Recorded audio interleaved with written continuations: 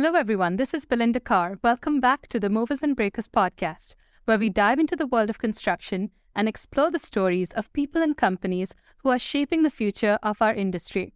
From the latest innovations to the challenges and triumphs of everyday professionals, we bring you the inside scoop of what's happening in construction. Today, I'm speaking with Scott Mitchell, founder and CEO of Stud.io. Thanks for joining us, Scott. Yeah, thanks for having me. So you and your partner, Adam, are based in Boston, based at Autodesk's facility in Boston. That's something we'll dive into later. But you're currently at a project in California. At least you were the last time you spoke.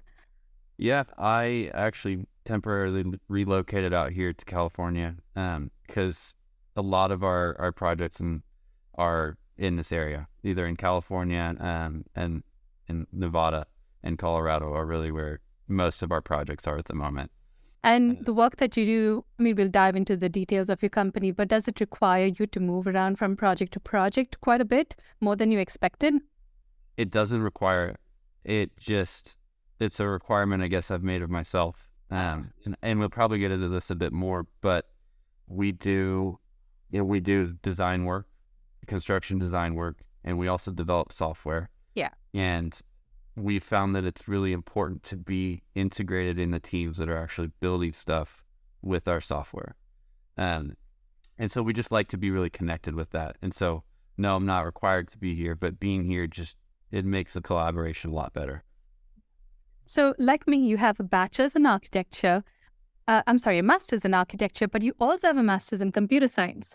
And you started off being an intern at a couple of architecture firms, but you managed to get out of the architecture world and enter the world of computational design, which I find completely fascinating because I was kind of a BIM director for an architecture firm once, and I'm passionate about the role that computational design is going to play in the construction industry.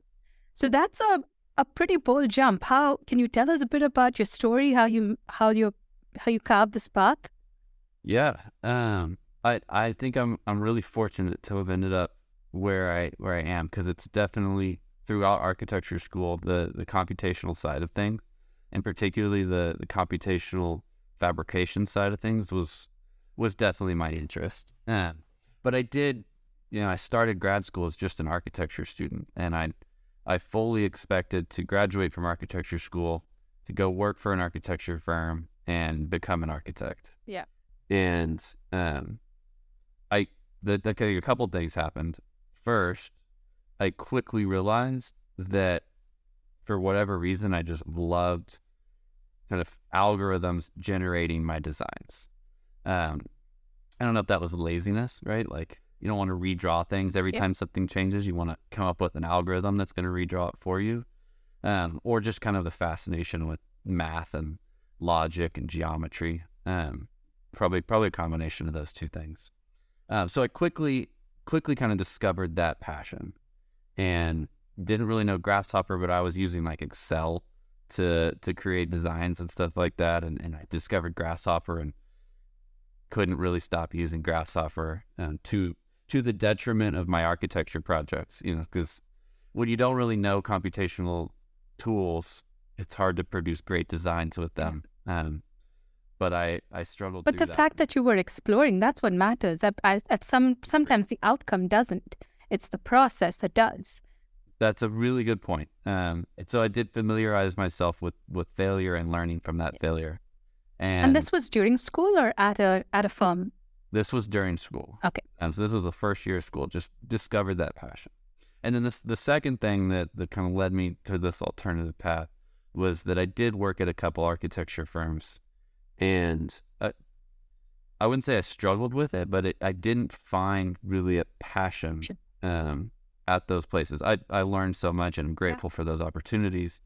But I sort of left those internships at corporate architecture firms with the feeling of it wasn't really satisfying to me. I completely understand what you're talking about, because I was at UC, University of Cincinnati, and they had a co-op program. So we had 1 semester in college, 1 semester out on co-op.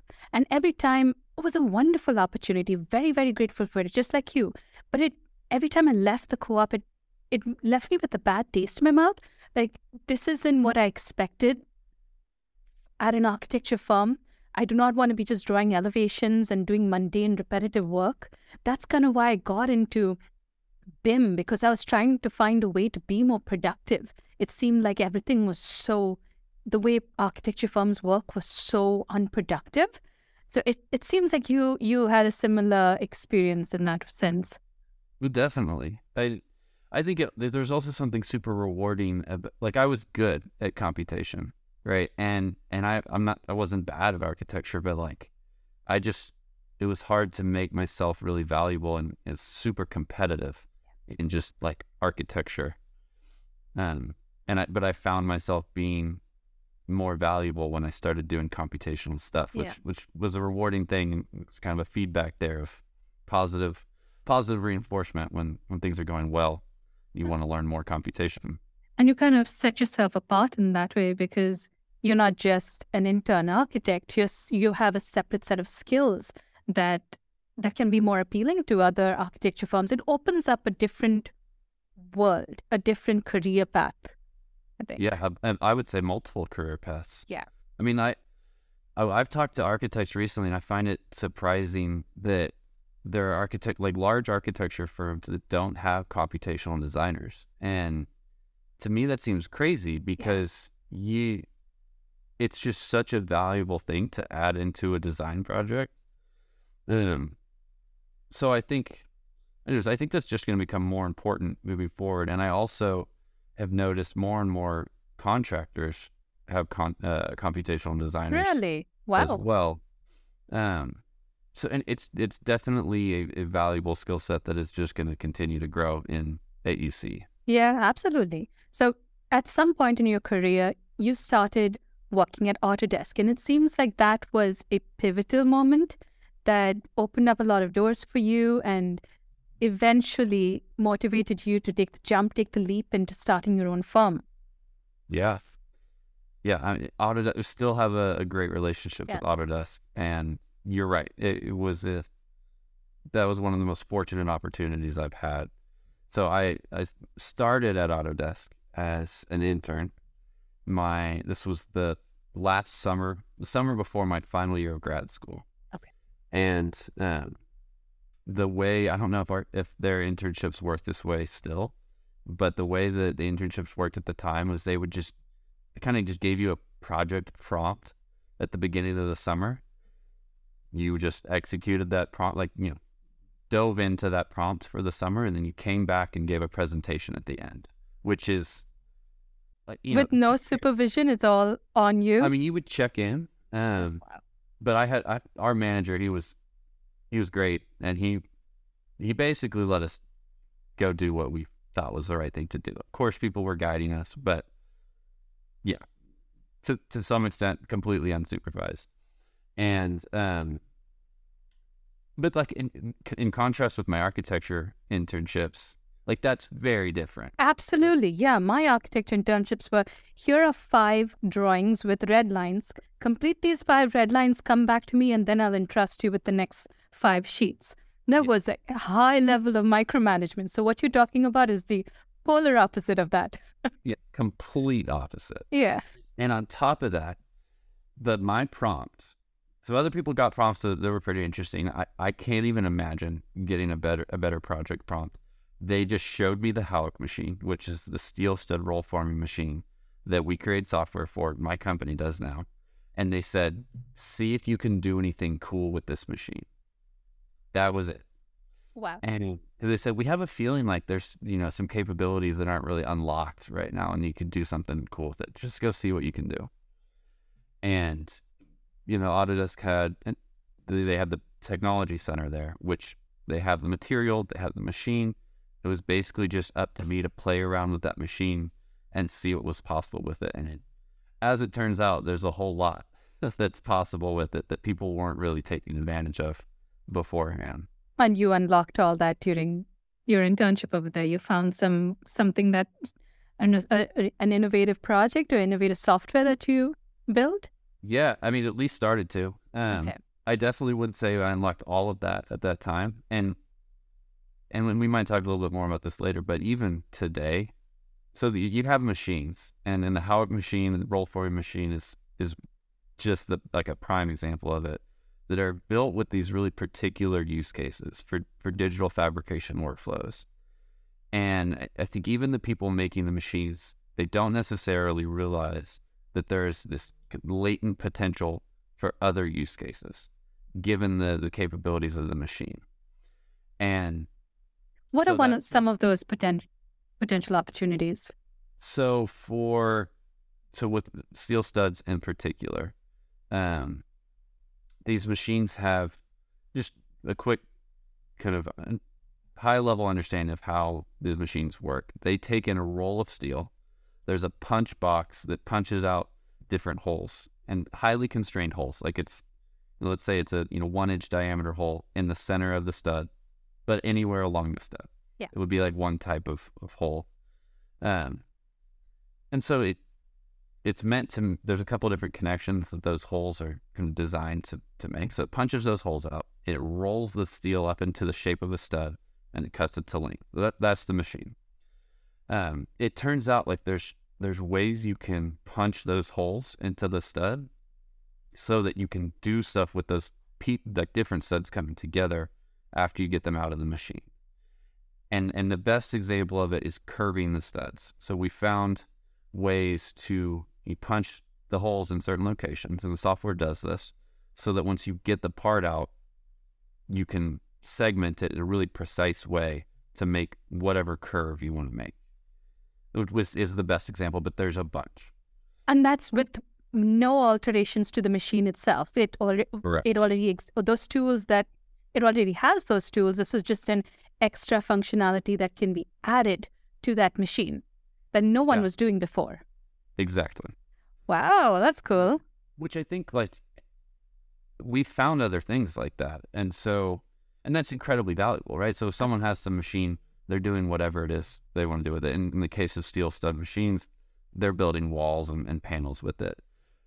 But to come to them, like, actually, you don't have to pay anything extra. Just use our software with your current machine as it is right now, and you can self-perform a whole bunch of new stuff that you may have not thought that you could do before. That's a big deal, and I think that's the reason that we've been successful, is that it's low cost in that regard to start doing some of these things. So you started Stud.io 4 years ago. And I usually ask people about the origins of their company name, but I don't need to ask you that because Stud.io is obviously very straightforward. It's very smart. I have to say that. It's very smart, but it's very straightforward. So when you started the company, it seems like it was just a progression of what you had discovered at Autodesk, and you said, I can do a lot more by myself. Is that what you were thinking when you started the company?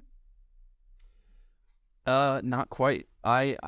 So it's definitely a continuation of that. We should add in here, there was a year plus in which I was working at Autodesk on in the generative design group. So I was just a software developer. Okay. After school, I was a software developer at Autodesk. And then the Howick stuff, the steel stud stuff, was happening basically in my spare time. And every opportunity I could to make it cross over with my day job, I did. So the reason I left after about a year of full-time software development at Autodesk was because I had a project opportunity to go use the software. And the client wanted to use the software, and they wanted my help doing it. And I first approached Autodesk and was like, hey, can we just like somehow incorporate this into my job? And they were super supportive, but they're like, you're a full-time software developer. You're not a construction consultant. And they were actually, so anyways, it wasn't an opportunity I was going to miss. Yeah. And they knew that.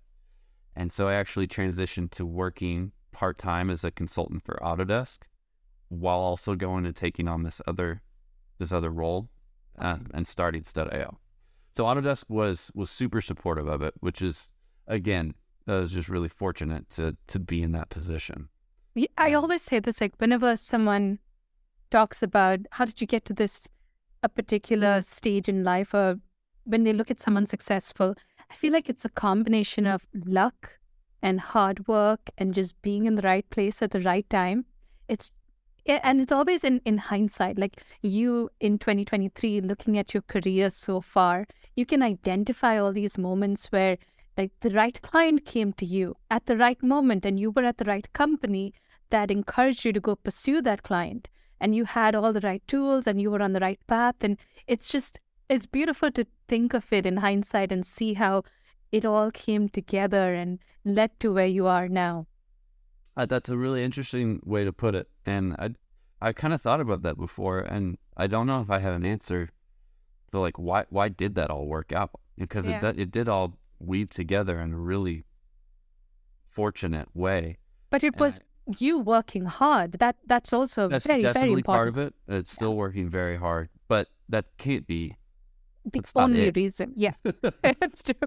Um, but it did. I wonder sometimes, like, if I hadn't had that internship project where they said just see if you could do something cool. Yeah. If that hadn't happened, we wouldn't be here talking about steel studs right now. But would we be here talking about something else? Would some other opportunity have popped up? And Yeah. I don't know. Yeah. I might have just been lucky. Yeah. There's this movie from the early 2000s.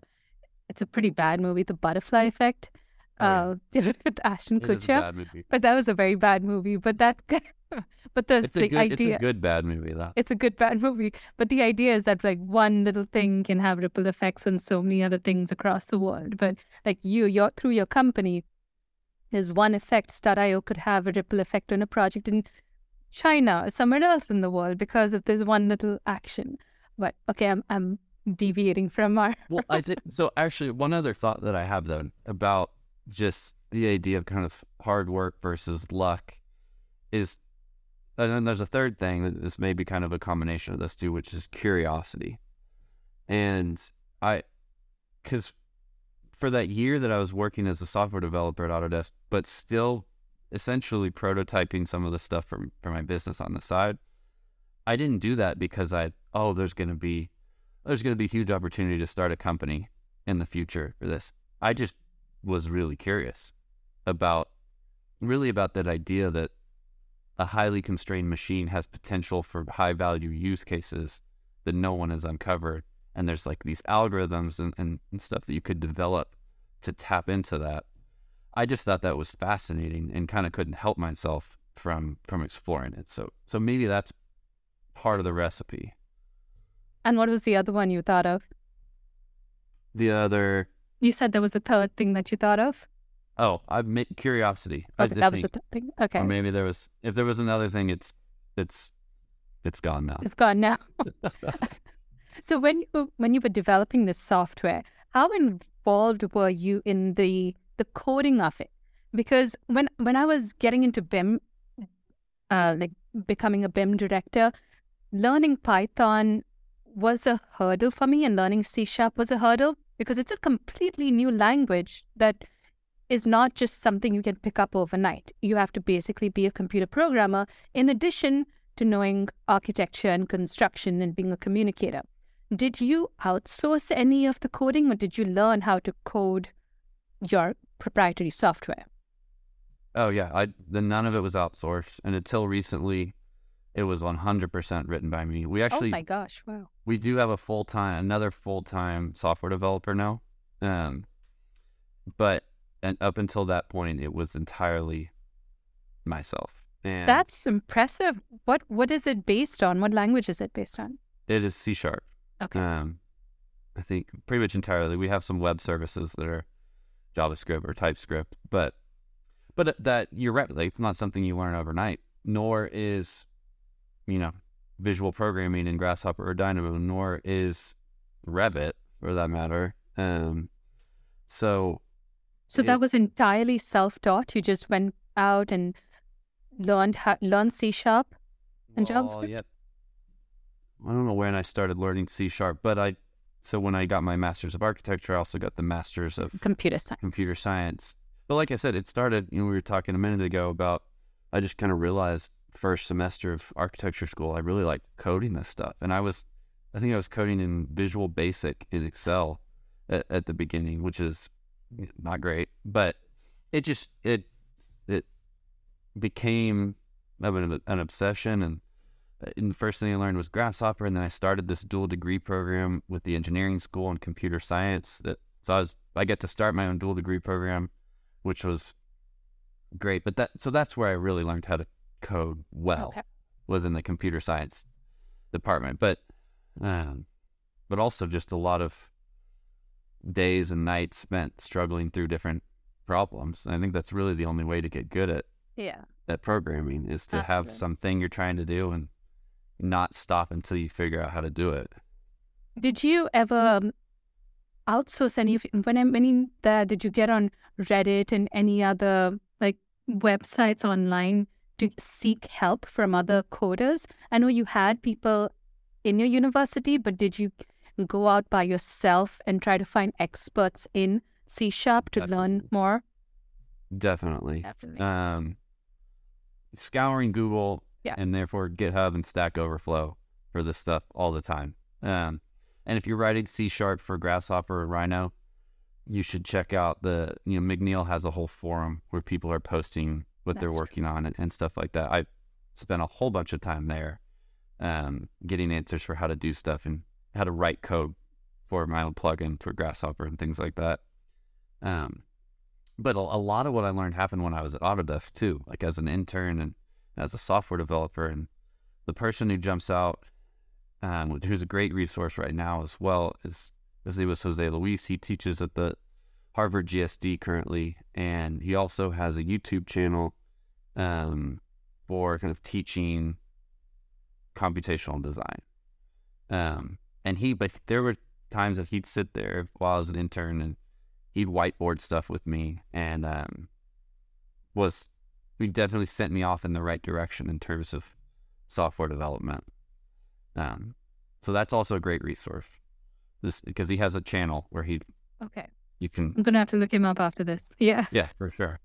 So what is the software that you have built? What does it currently do? I went on your website and it says that your company offers project consulting, process consulting, and software licenses. But your primary focus of your business right now is this proprietary software that you've built.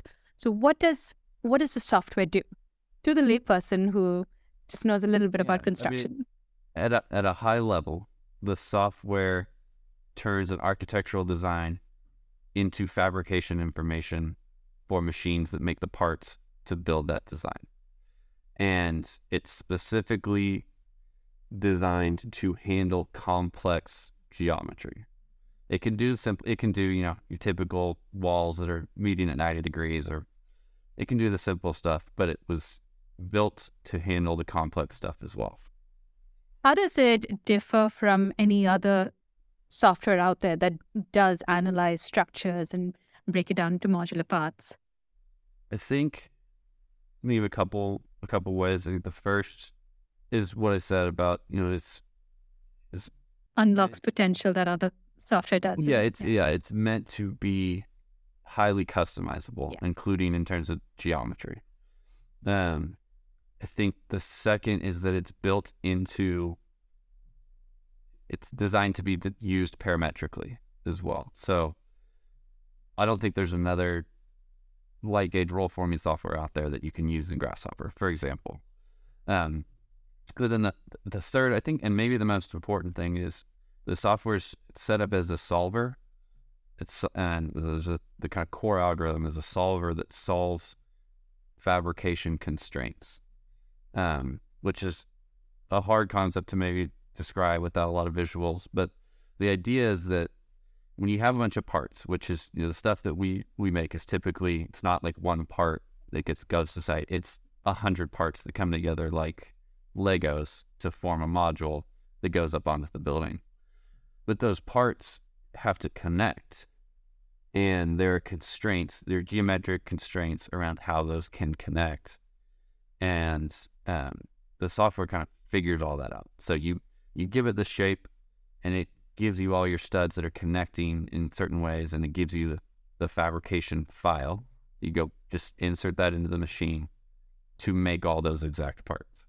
Does it also give you like a list of materials for the connectors? Yeah, well, so in the case of steel studs, it's just screws. But yes, it would give you the number of screws that you need.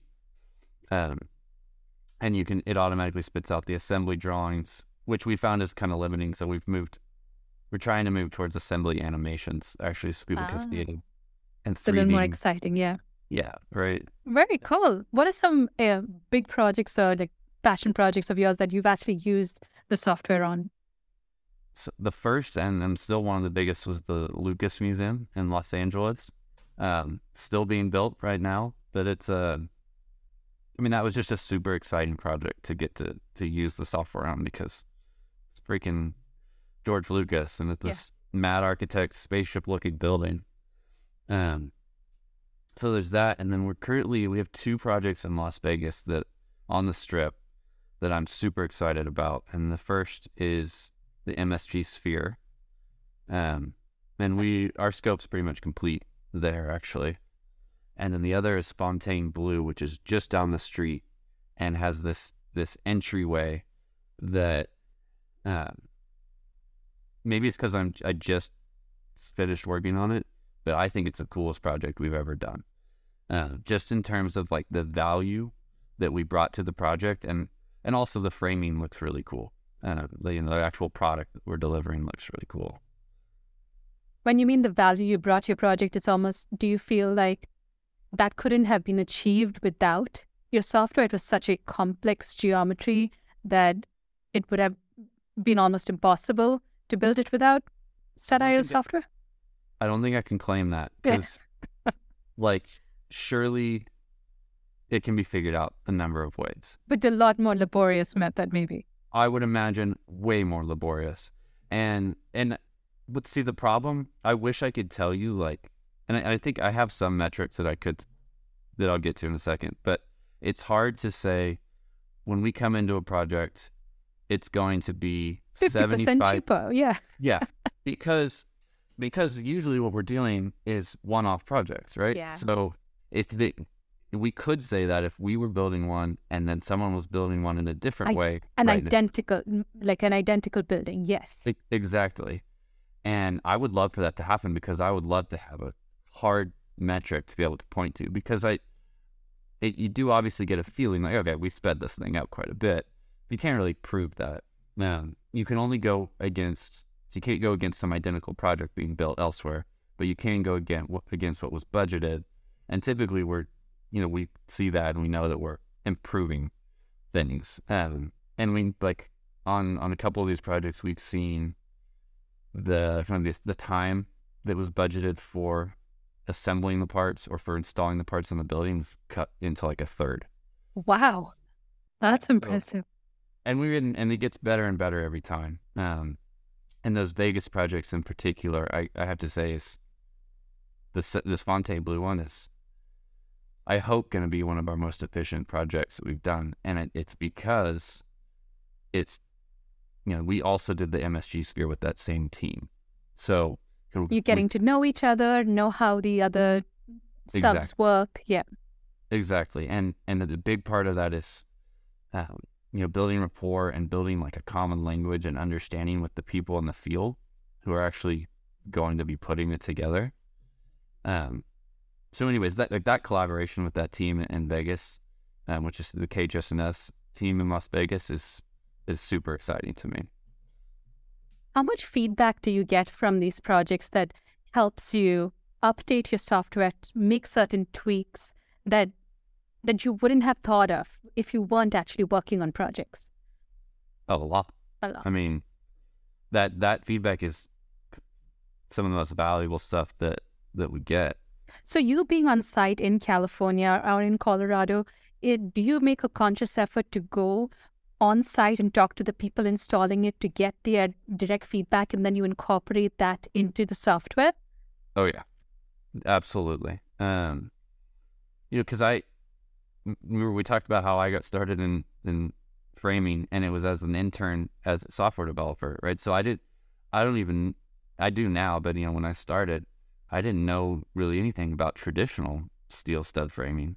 So every project you go out there and you see the people putting it together, and they come from a completely different perspective, and something that you thought maybe was super intelligent, or how you were designing this thing, they're like, no, they might think it's That's really dumb. yeah. And they might have a really smart alternative that they were, oh, okay. And then we just bring that back into, our workflows and potentially even our software. What do you see the future of Stud.io being? Would you still continue building the software side of it, or do you see yourself becoming a fabricator at some point? So our current focus is on software. So probably the next year, what we're going to focus on is building up the software and making it more usable for more people.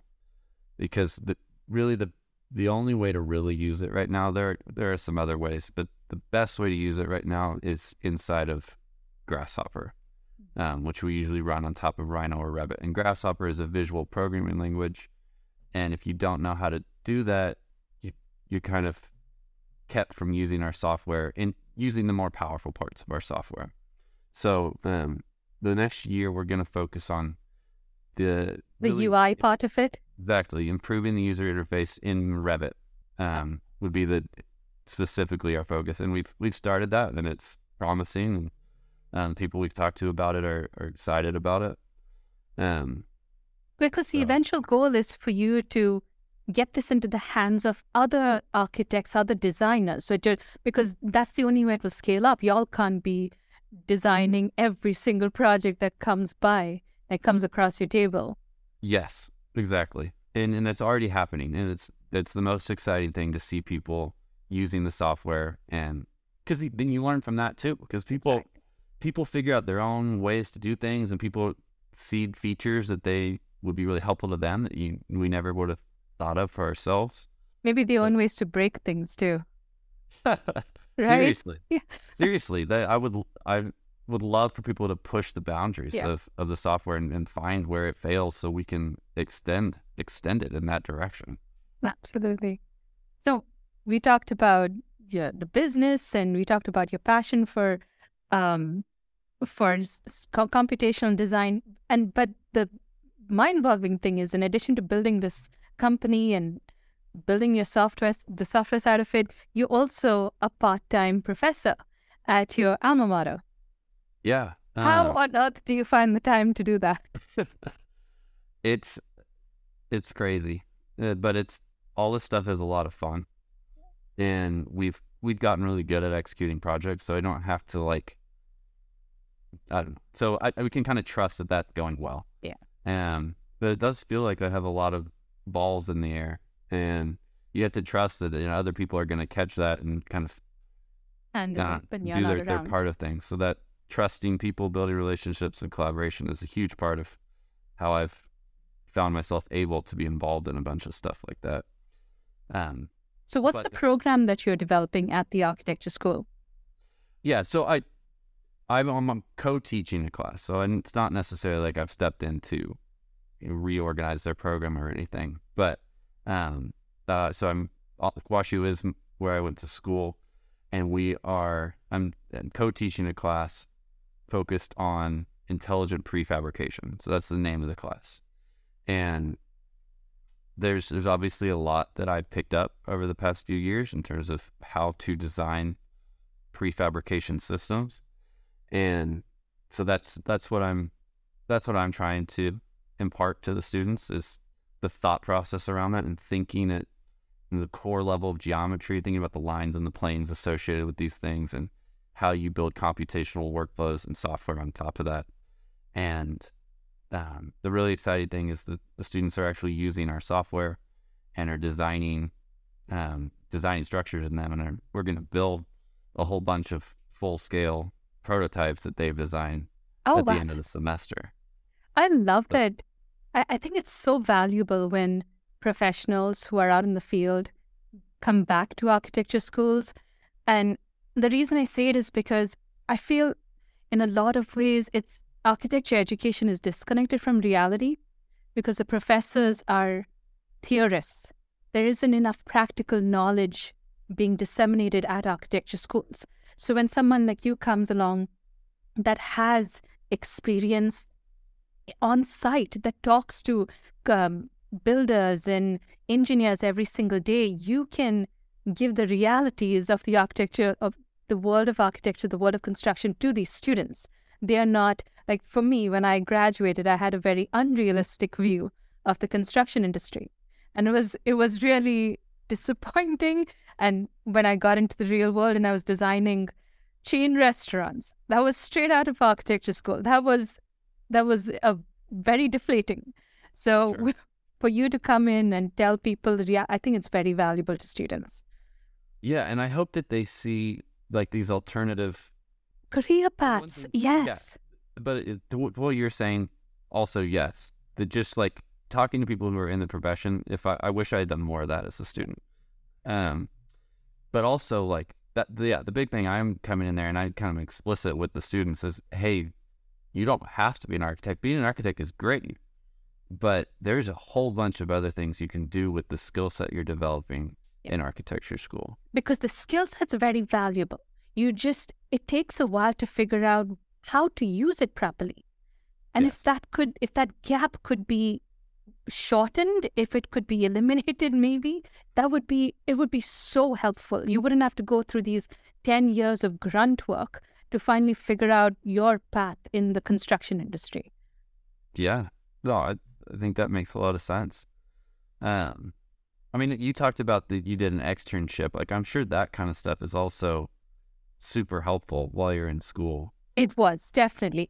It also, like, I did these co-ops in DC, in New York, and in San Francisco, and in Dallas. So getting exposure to different parts of the country and different cultures, and it also helps you figure out what you're comfortable with and where you want to live. Yeah. In addition to the funny thing is that I worked at an interior design firm, at a construction firm, at an architecture firm. That exposure is really vital. You don't always have to just do an internship at an architecture firm. So Yeah. there are options. Yeah. No, because I did a similar thing. So my first couple internships were at architecture firms, but then I went to an internship at a company called Zaner, which is a metal fabricator in Kansas City. And then I went to the internship in Autodesk. So like I was like you. I was like, I want to try like a whole bunch of different stuff, which I think so students need that.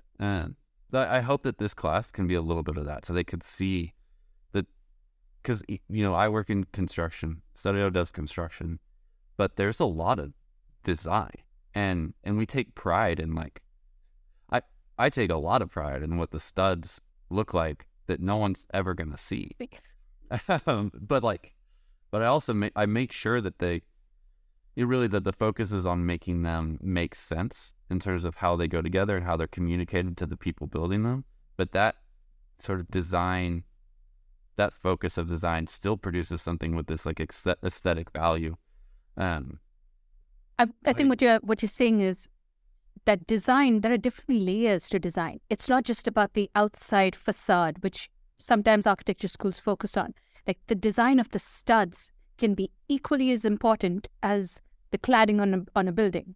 Exactly. Yeah. Exactly. And you're focused on something different, right? Obviously the function of the studs and the framing is different from the function of the finish, but it has its own, there's a beauty to it. And you can find an aesthetic in it.